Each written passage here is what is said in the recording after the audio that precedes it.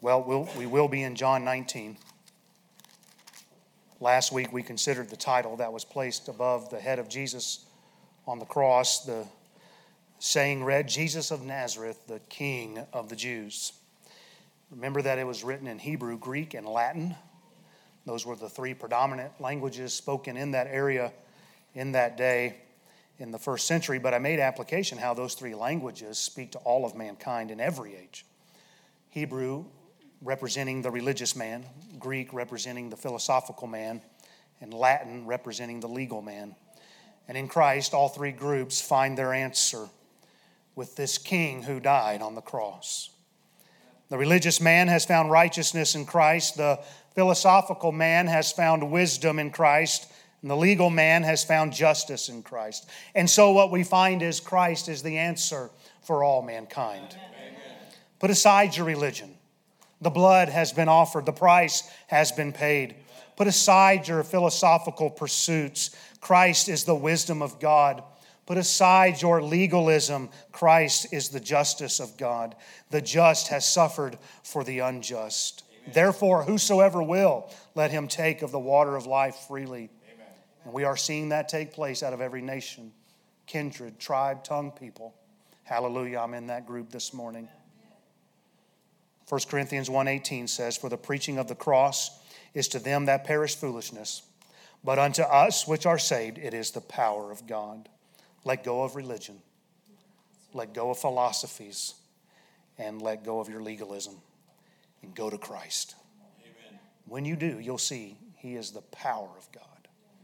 For this week, we'll begin in John chapter 19, again, verses 23 and 24. The Bible says, then the soldiers, when they had crucified Jesus, took his garments and made 4 parts, to every soldier a part, and also his coat. Now the coat was without seam, woven from the top throughout. They said, therefore, among themselves, let us not rend it, but cast lots for it, whose it shall be, that the scripture might be fulfilled, which saith, they parted my raiment among them, and for my vesture they did cast lots.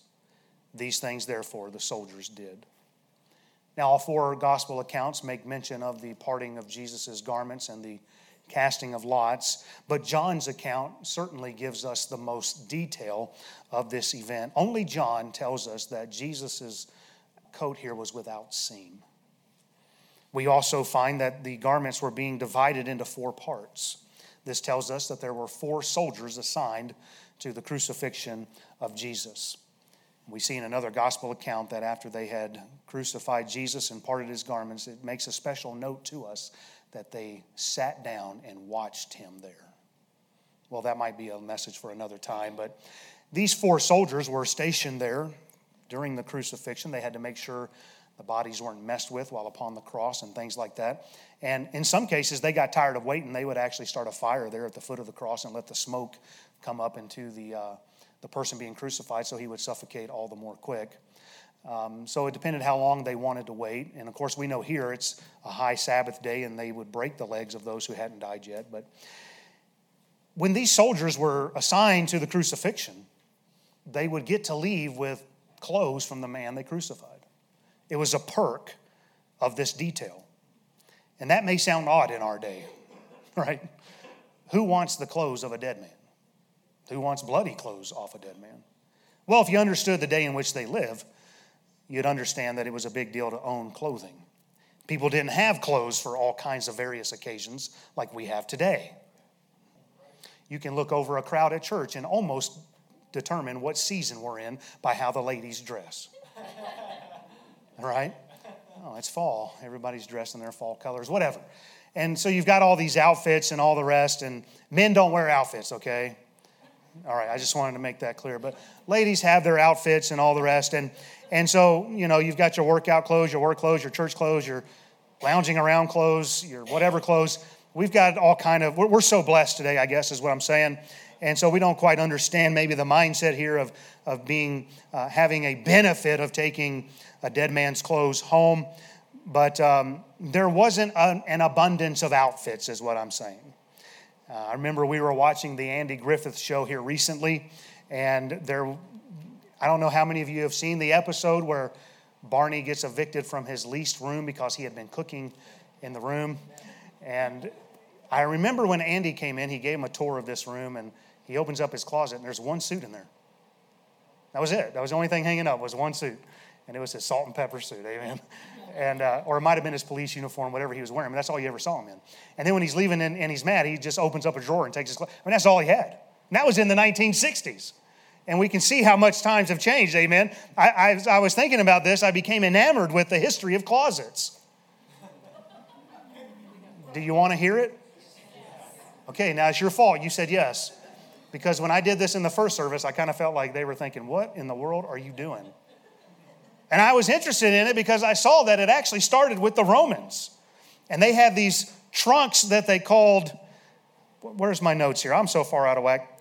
Armariums, something like that. And they used these trunks to transport their weapons from camp to keep them safe. And then, long story short, these developed into armoires, these upright trunks, if you will, with doors and drawers. And they would use those as armories. They would store their weapons. They became tool sheds. And eventually somebody thought, I can put clothes in there. Well, I found this very interesting. Did you know the clothes hanger wasn't invented until the 1860s? I don't know why this fascinates me. How could nobody have anything to hang up before 1860? Nobody had clothes. And then in the 1870s, somebody decided, you know what? We can put a clothes rod in the wardrobe. We can use the hangers on a clothes rod. So that was a big advancement. Then in the 1880s, the nation's first closets were designed specifically for clothes. And even then, it was only for the wealthy. Closets continued to evolve until the 1950s. There was an explosion of closets in houses. And they had these things called walk-in closets. Yeah. Some people say, I found this very fascinating, that the move from the city to the suburbs was because houses started to have closets. And the old buildings in the cities didn't because they were so old. I don't know. Just interesting to me, okay? And so I got to looking, what's the largest closet in America? 3,000 square feet. 3 stories high, $500,000 to build. And you can go on YouTube and let the lady take you through the tour of her closet. Yeah. Anyway. Women today often have walk-in closets full of nothing to wear. Isn't that right? And in some cases, women have more than one closet full of nothing to wear. And that's the history of closets. You're welcome. You're welcome. Listen, you're not going to get this kind of detail at other churches. I don't know if you ever just come in here and say, I am so blessed to be a part of this church. Anyway, you know my policy. If I study it, you got to listen to it. Well, that rabbit trail was simply to tell you that it may seem odd that these soldiers are gambling for Jesus' clothes in our day because we have been blessed with so much. We have so much plenty today. In the first century, clothes were expensive to obtain, and people didn't have lots of them. And this is why it was such a big deal when you read in your Old Testament that somebody would rend their garments, being in grief. That was a big deal. We'd have to rend our car today, right? And so to rend your clothes was a big deal. And so here's these Roman soldiers, and they take Jesus' clothes, which might have included sandals, inner garments, outer garments, some type of girdle, maybe a headdress of some type, who knows. But that was kind of the attire back in the day. And they would have taken these garments and they would have begun to divide them among themselves as a bonus. The garments were often made out of patches. Clothes were patched together because, again, you just didn't have an abundance. And so when you came to these articles of clothing that were patched together, they would divide those up so that everybody could take pieces of the garment home, maybe mend their own clothes, have them ready when something were to tear or something like that. And so they're dividing these up among themselves, and all of a sudden they come to this seamless coat. Garments were often made with the seam. I think all of us here today have garments, we're wearing garments with a seam. I mean, you can just imagine how having a seamless coat in that day was a big deal. How expensive this may have been. I've always wondered, who made the coat? Wouldn't it be nice to know? I mean, was it Mary, his mother? Was it maybe Mary Magdalene being grateful? Who knows where he got this from, but he's got this seamless coat. And we see that it's woven from the top throughout. It would have been more difficult to make, therefore be more expensive to purchase. And they say, let us not rend it, but cast lots for it. They recognize the value of this garment, and they dare not tear it in pieces. So they divide it, or instead of dividing it among themselves, they cast lots to see whose it would be. Now, these men had no clue about Psalm 22:18. They didn't know that prophecy was being fulfilled here. They didn't know that David had penned, they parted my garments among them and cast lots upon my vesture. They just saw a garment that was worth having. John records for us that this was done that the scripture might be fulfilled. How amazing is God's word? That this many years, hundreds of years ahead of time, God would foretell of this event, and now it's coming to pass. I want to tell you this morning, you can trust God's word. Amen. Amen. I know it doesn't fit our culture. I know it doesn't fit the norms of our day, but it is still eternal. It is still everlasting, and it still works in 2021. You can trust the word of God.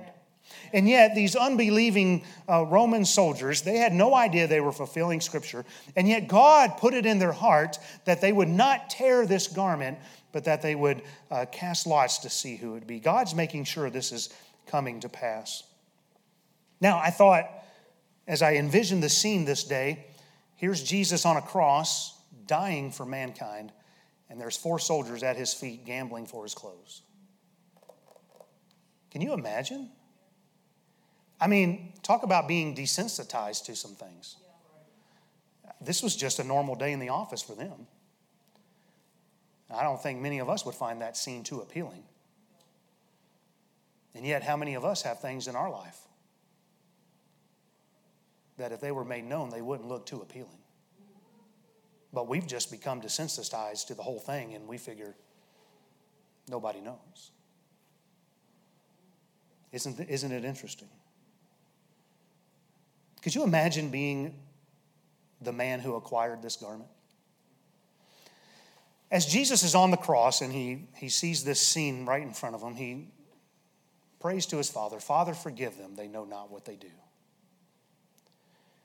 And here's this man. He's going to be walking around the city with this seamless coat, and I can see somebody coming up to him saying, hey, man, that's a nice garment. Where'd you get that? I just got it off some dead guy over the last crucifixion I oversaw. Not knowing the importance, not knowing the weight of what he was wearing, not understanding the man that it came off of. Can you imagine that? But I wonder today how many are walking around with the garments of Christianity. But they really have no idea what it all means. They've never known the Christ of the cross. And I wonder, are there some here today who know how to look like you've met Jesus, but you've never really met him? Now, you got the seamless coat. You look the part. But do you really know him at all? Oh, this cross necklace, something my grandmother gave me. My church, that's just somewhere my parents make me attend. I don't know much about it. A Bible, yeah, I've got one of those. I don't read it. But I know what you're talking about. Maybe you've got articles of Jesus in your life, but it's just business as usual for you here today. Listen, don't get me wrong, I'm glad you're here. Amen. But are you here because this is your tradition? Or are you here because you want to meet with God? You see, you can have church and the things of Jesus in your life because that's your culture and still have no relationship with him. And maybe all of this morning doesn't mean a whole lot to you. I want to tell you, God wants you to know him personally. What a blessing that the Creator God would want to interact with us just as a friend to a friend. Listen, it's time to stop looking the part. Amen. And it's time to have a relationship with Christ. And then you'll understand what it means. Amen.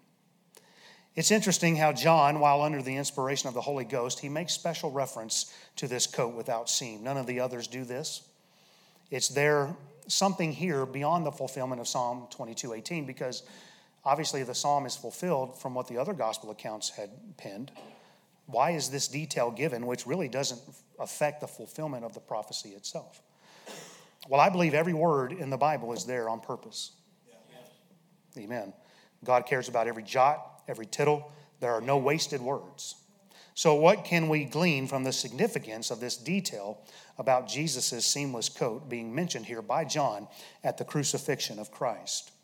Well, I believe there are two main applications that we can draw from this. There may be more, but these are the two that God laid on my heart. You don't have to turn to this one. We'll turn to the next one. But in 1 Kings chapter 11, you'll read how Solomon loved many strange women. God said, don't do that. Don't go after the lost women. Don't go after these Gentile women. Don't go after the pagans. That's still good advice today. Don't go after that, because if you do, those women are going to turn your heart. God understood the power that women have over men. And he says, don't do it. They're going to turn your heart, and they're going to turn you after false gods. And sure enough, as Solomon grew older, that's what we find him doing. He built high places for his wife's gods. The Bible says he even offered sacrifice to them. The Bible says that his heart was not perfect with the Lord his God. And one of the saddest statements, I believe, you'll read, especially because it's about Solomon, is this: and he did evil in the sight of the Lord. Imagine that. The wisest man that's ever lived on civil matters, outside of Christ, of course. And yet, he did evil in the sight of the Lord. Well, that got God upset with Solomon. And God said to Solomon, wherefore the Lord said unto Solomon, for as much as this is done of thee, and thou hast not kept my covenant and my statutes which I have commanded thee, I will surely rend the kingdom from thee, and will give it to thy servant. But God said he was going to wait until after Solomon died, and then he would rend the kingdom out of the hand of Solomon's son, Rehoboam. God would divide the kingdom into two houses. There would be 10 tribes to the north called the house of Israel. There would be 2 tribes to the south known as the tribe of Judah. One would be ruled by Jeroboam to the north and Rehoboam to the south. And then in 1 Kings 11, the Bible says in verses 29 through 31, and it came to pass at that time when Jeroboam went out of Jerusalem that the prophet Ahijah the Shilonite found him in the way, and he clad himself with a new garment, and they two were alone in the field. And Ahijah caught the new garment that was on him and rent it into 12 pieces. And he said to Jeroboam, take thee 10 pieces, for thus saith the Lord, the God of Israel, behold, I will rend the kingdom out of the hand of Solomon, and will give 10 tribes to thee. The kingdom of Israel being rent into 2 different houses was pictured by Ahijah the prophet, rending this new garment into 12 pieces. Well, that's great. How does that relate to Jesus on the cross and this seamless robe? Well, God had promised David that his kingdom would be established forever. 2 Samuel 7:16 says, and thine house and thy kingdom shall be established forever. Thy throne shall be established forever. In Psalm 89, 35 through 37, the Bible says, once I have sworn by my holiness that I will not lie unto David. His seed shall endure forever, and his throne as the sun before me. It shall be established forever as the moon and as a faithful witness in heaven. Clearly, this could not find its fulfillment in Solomon or Rehoboam or anybody that descended after that. Amen. There is no king in Israel. There is no throne. There is no eternal kingdom that descended in respect of what we would think in an earthly kingdom. And they're so excited in Jesus' day that God's going to restore the kingdom. And so what we find is somebody else has to fulfill this. There has to be somebody who's eternal that can sit on the throne forever. Amen. Amen. There's got to be somebody else that is going to reign and rule in this kingdom. There has to be an eternal throne. Therefore, somebody eternal needs to sit on it. Isaiah 9:7 says of Jesus, of the increase of his government and peace, there shall be no end upon the throne of David and upon his kingdom, to order it, to establish it with judgment and justice from henceforth, even forever. The zeal of the Lord of hosts will perform this. And remember what the angel Gabriel said to Mary. Behold, thou shalt conceive in thy womb and bring forth a son, and shalt call his name Jesus. He shall be great, and shall be called the Son of the Highest. And the Lord God shall give unto him the throne of his father David. And he shall reign over the house of Jacob forever, and of his kingdom there shall be no end. Amen. And after Jesus had resurrected, Peter is preaching over in Acts chapter 2. And he says, Men and brethren, let me freely speak unto you of the patriarch David, that he is both dead and buried, and his sepulchre is with us unto this day. Therefore, being a prophet, and knowing that God has sworn with an oath to him, that of the fruit of his loins, according to the flesh, he would raise up Christ to sit on his throne. Peter went on to say, This Jesus hath God raised up, wherefore we are all witnesses. And then Peter explains where God had raised Jesus up to. Therefore, being by the right hand of God exalted. God raised Jesus up to sit upon the throne. Amen. In Acts chapter 2, verses 34 through 36, it says, For David is not ascended into the heavens, but he saith himself, The Lord said unto my Lord, Sit thou on my right hand until I make thy foes thy footstool. Therefore let all the house of Israel know assuredly that God hath made that same Jesus whom ye crucified, both Lord and Christ. Amen. Now let's apply this to Jesus on the cross and these soldiers that are casting lots for this seamless coat. They would not rend it. The picture is as clear as it can be. Jesus' kingdom will have no end. Amen. It will never be divided. The Bible says that a kingdom divided against itself cannot stand. And I want you to know this morning that those of us who are in Christ, we are part of a kingdom that will never be divided. Amen. It'll never come to an end. And we serve the King of Kings and the Lord of Lords. Amen. Hallelujah. Amen. This is Christ's kingdom. The Bible says in Hebrews 1:8, But unto the Son he saith, Thy throne, O God, is forever and ever. A scepter of righteousness is the scepter of thy kingdom. We have come unto Mount Zion, that is the heavenly city of Jerusalem. It's everlasting. It's eternal. It will never be rent. It will never be thrown down. Hallelujah, what a Savior. Amen. I hope you're in that kingdom today. Amen. The Bible says the kingdom of God is within you. Love, joy, and peace in the Holy Ghost. Well, that's one significant picture here, but this other one is probably a little more well-known about Jesus' seamless coat not being torn. I want us to quickly consider this with the time we have remaining. If you would go back to Mark chapter 14 with me, please. Mark chapter 14, we'll read verses 55 through 64. And so where we're going to pick this up at is we're going back to the trial of Jesus. Jesus has been arrested. He's been taken before Annas. He's now standing before Caiaphas, the high priest. And in Mark chapter 14, look at what the Bible says here beginning in verse 55. And the chief priest and all the council sought for witness against Jesus to put him to death and found none. For many bare false witness against him, but their witness agreed not together. And there arose certain and bare false witness against him, saying, We heard him say, I will destroy this temple that is made with hands, and within 3 days I will build another made without hands. But neither so did their witness agree together. And the high priest stood up in the midst and asked Jesus, saying, Answerest thou nothing? What is it which these witness against thee? But he held his peace and answered nothing. And again the high priest asked him and said unto him, Art thou the Christ, the Son of the Blessed? And Jesus said, I am. And ye shall see the Son of Man sitting on the right hand of power and coming in the clouds of heaven. Then the high priest rent his clothes and saith, What need we any further witnesses? Ye have heard the blasphemy. What think ye? And they all condemned him to be guilty of death. Over in Exodus chapter 28 and Exodus 39, we learn that the high priest wore a woven robe.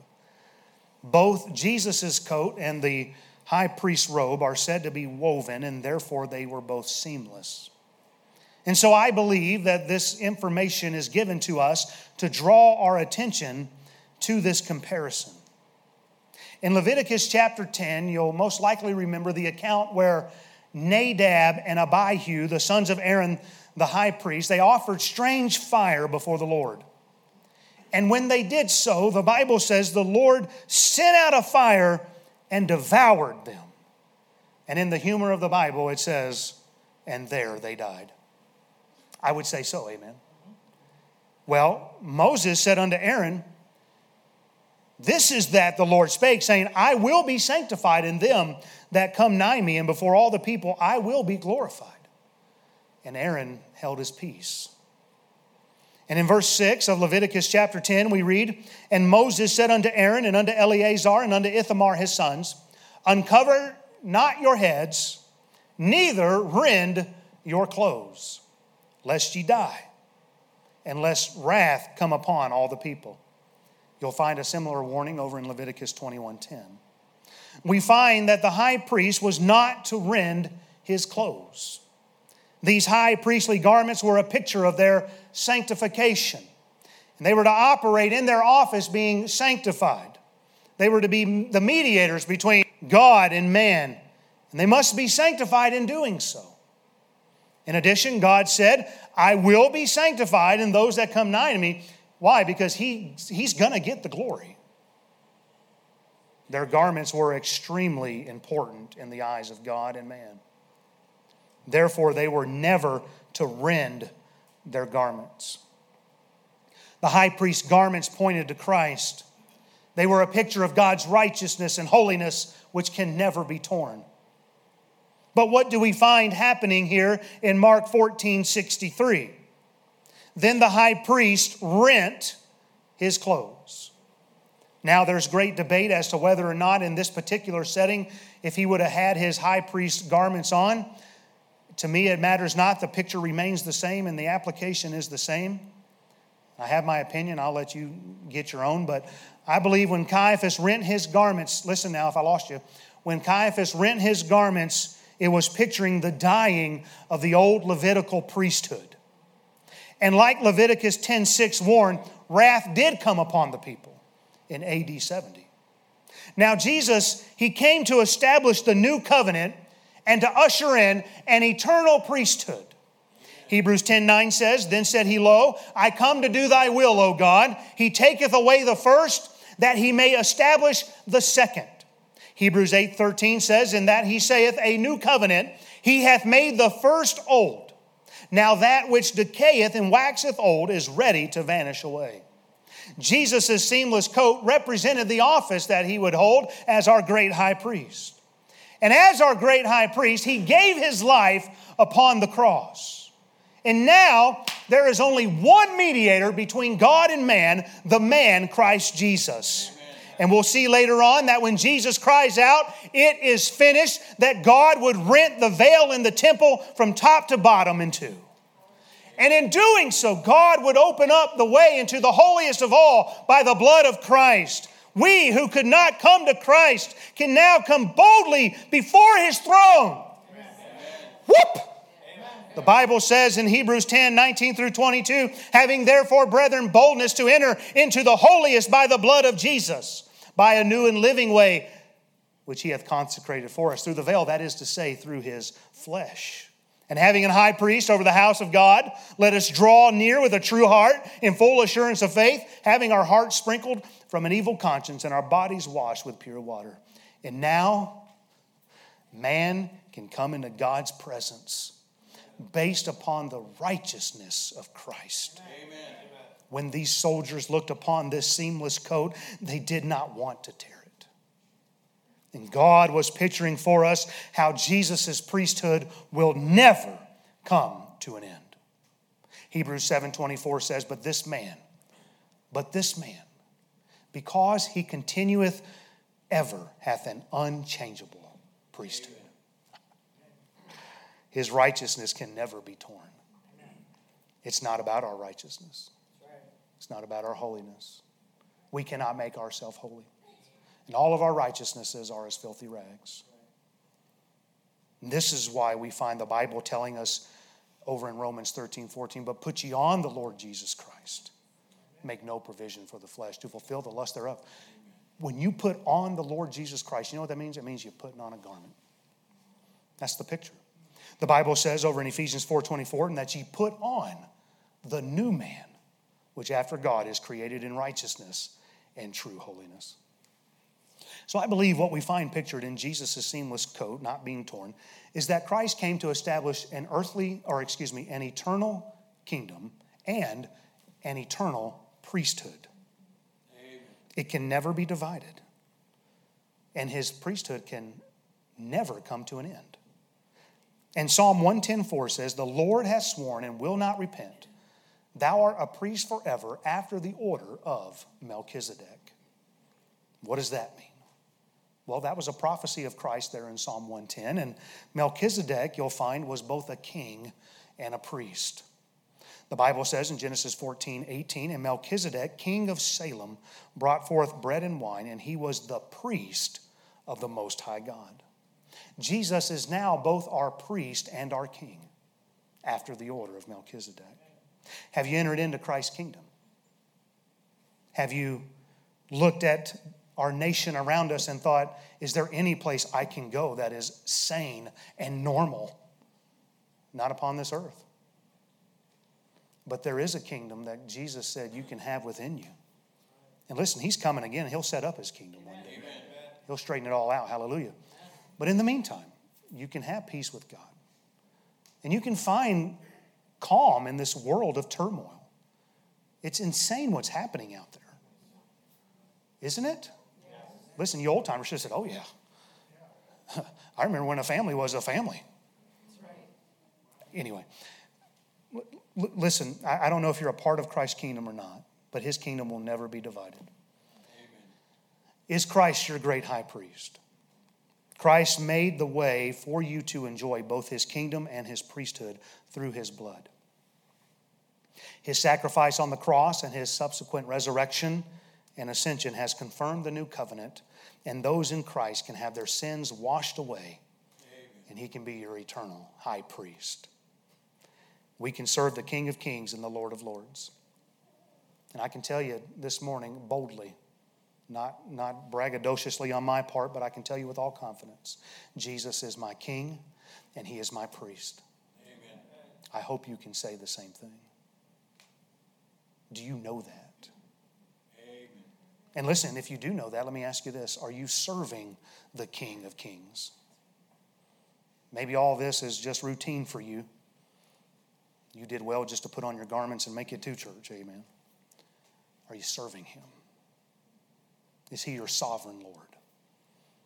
He is my King and he's my priest. Is he yours? I'd ask you to come to him in faith today.